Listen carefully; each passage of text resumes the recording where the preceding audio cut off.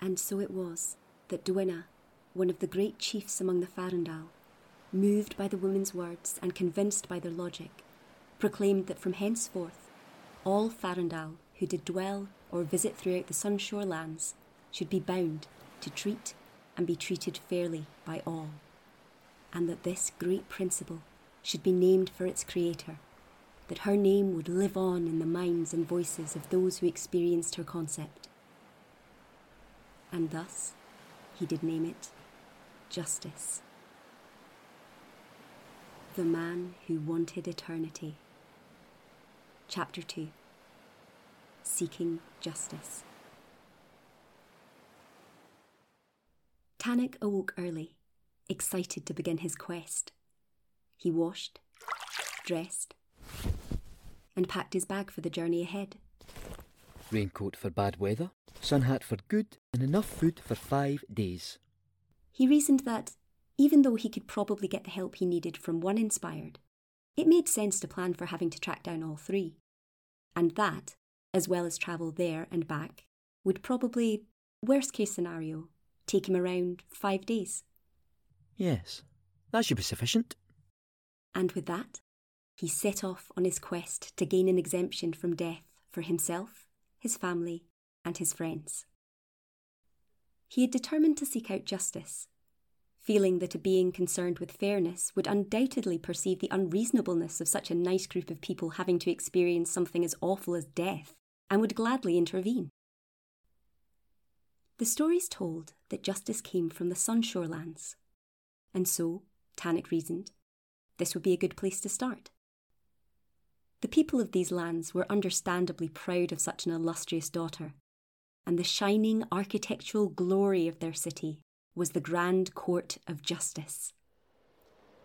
This, he thought, is where he would find her. He sat down upon a large stone plinth at the base of an even larger stone pillar, the court's designers having decided very much against subtlety. And there he waited for justice for the rest of the morning. And the afternoon. And the evening. When the sun had gone down, and the lawyers and judges and the guilty and the innocent had all gone home, or at least gone to where would be home for the foreseeable future, Tanack stood, picked up his bag, and went to find lodgings for the night. Never mind. I'm sure I'll see her tomorrow. He really was quite the optimist. Though, unfortunately, not a clairvoyant. The next day proceeded much the same, with Tanack seated on the plinth, keeping an eye out for justice, but ultimately being disappointed. The following day was the same, as was the day after that. It would be wrong to say that Tanack became despondent, but, looking at his seriously diminished food supply, he decided, I don't think I'm going to find justice here. I shall go in search of Charity. I'm sure he'll be much easier to find. And, undeterred, he set off for the harbour to find a boat to take him on the next leg of his journey. The harbour was crowded as Tanack made his way towards the queue for the ticket desk. Standing in line, he noticed that it was so busy there remained not a single unclaimed surface on which prospective passengers could rest. Just as he had observed the scarcity, a space upon a low wall became vacant, and, in an instant, was claimed again, this time by a young man who collapsed onto it to the obvious dejection of an older man who had also made a move for the seat. Tanack's gaze travelled around the harbour. However, his attention was quickly pulled back to the wall when he saw the young man had become engaged in what seemed to be an uncomfortable and unsolicited conversation with a woman standing with her back to Tanack. Whilst the young man was obviously keen for the conversation to end, and uneasy with the increasing amount of attention he and the woman were receiving from the other travellers, the woman seemed to be becoming more animated. She was certainly becoming louder. No, I won't just drop it.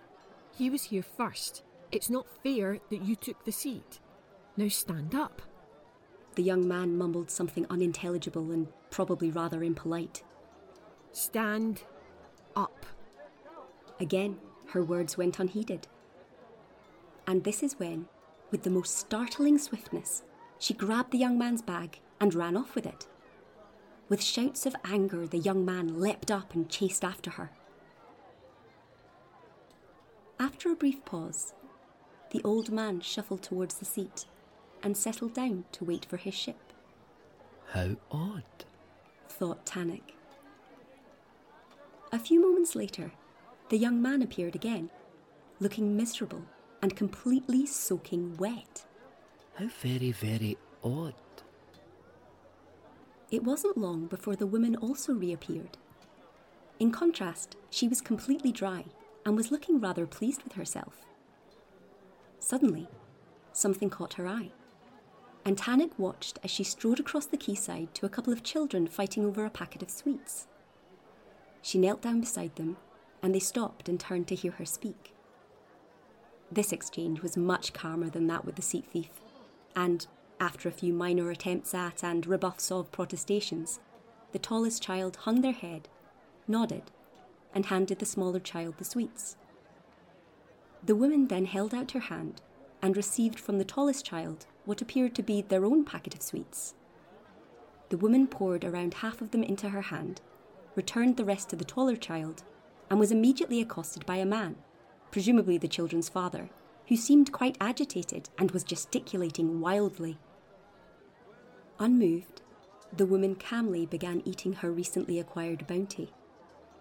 This seemed to enrage the man even more.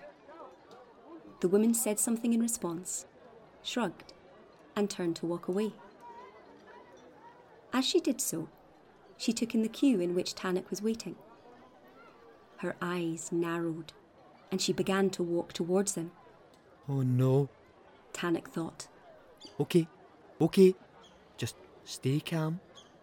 He wasn't used to dealing with odd people, and he certainly didn't want to be part of a scene. But as the woman approached, he realised she was actually heading slightly further up the queue. Curiosity replacing anxiousness, Tanack leaned out of the line to see what was going on. With the confidence of practice, an older woman, clearly possessed of a very genuinely held belief of her particular importance, shouldered her way into the queue. And, with equal confidence and obvious practice, the odd woman took her by the ear and pulled her out the other side. There followed a great disruption, as the older woman protested and threatened and cited her age as protection against such behaviour. To which the odd woman responded, Well then, you're old enough to know not to cut in line, aren't you? And with that, she disappeared into the crowd. Eventually, Tanack found himself at the front of the queue. He bought his ticket, found his ship's berth, and waited for the gangplank to be lowered. He had only been waiting a few minutes when he saw a movement beside his bag. What are you doing? Shh! Nothing, just shh. Well, you can come out from behind my bag and go do nothing somewhere else. I'm hiding.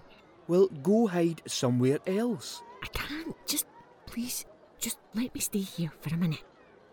Tanack was unsure. Who are you? Shh! Who are you hiding from? Them. She nodded towards some harbour guards who were being aided in their search by the young man, the father, and the older woman from before. Ah, well, you were being a bit odd. I was not. You were stealing people's bags and sweets and pulling old ladies' ears. First of all, I was not stealing anything. And second of all... Wait, where'd they go? Tanack looked round and saw that the guards and the disgruntled passengers had gone. They've gone? Perfect. Right. I'll be off then. And she straightened up, stepped over his bag, and set off. She had only gone a few steps before she spun back round. Oh yeah, and second of all, it's not odd to do the right thing, and the fact that people think it is indicates an issue with them, not with me. And off she went. Perhaps it was because he had spent the last 4 days thinking about justice. In fact, it was definitely because of this, that the woman's last comment struck a chord with Tanack, and he felt compelled to ask her more. Wait, What? how could stealing sweets from children be the right thing? I told you I wasn't stealing anything. The bigger child had stolen the sweets from the littler child. I was getting them back for him.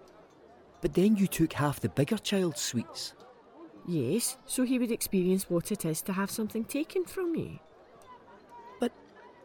But that's just mean. No, that's justice. The victim is repaid and the perpetrator is punished, in this case by experiencing that which they would have inflicted on another. I actually thought it evened out very well. So that's what you were doing? Dealing out justice? Yes. To children and old women and men who steal seats? Look, justice is justice, okay?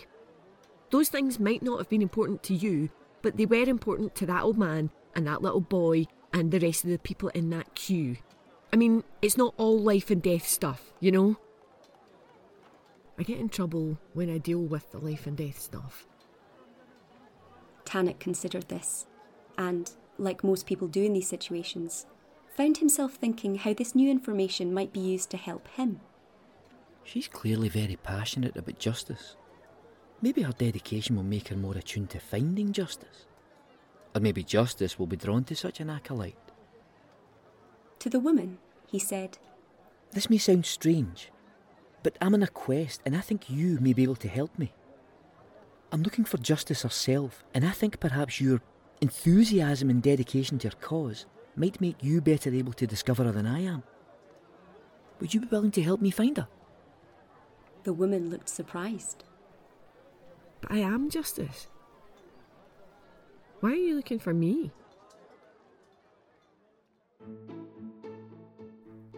Seeking Justice was written, directed and edited by Gillian Massey. Tanack was played by John Michael Love. Justice was played by Karen Barkey, and the narrator was played by Gillian Massey. The writing mentor and editing assistant was Kenny Boyle. The artwork was created by Hannah Berggren, and the music and sound effects were obtained from zapsplat.com. This recording was supported by the National Lottery through Creative Scotland.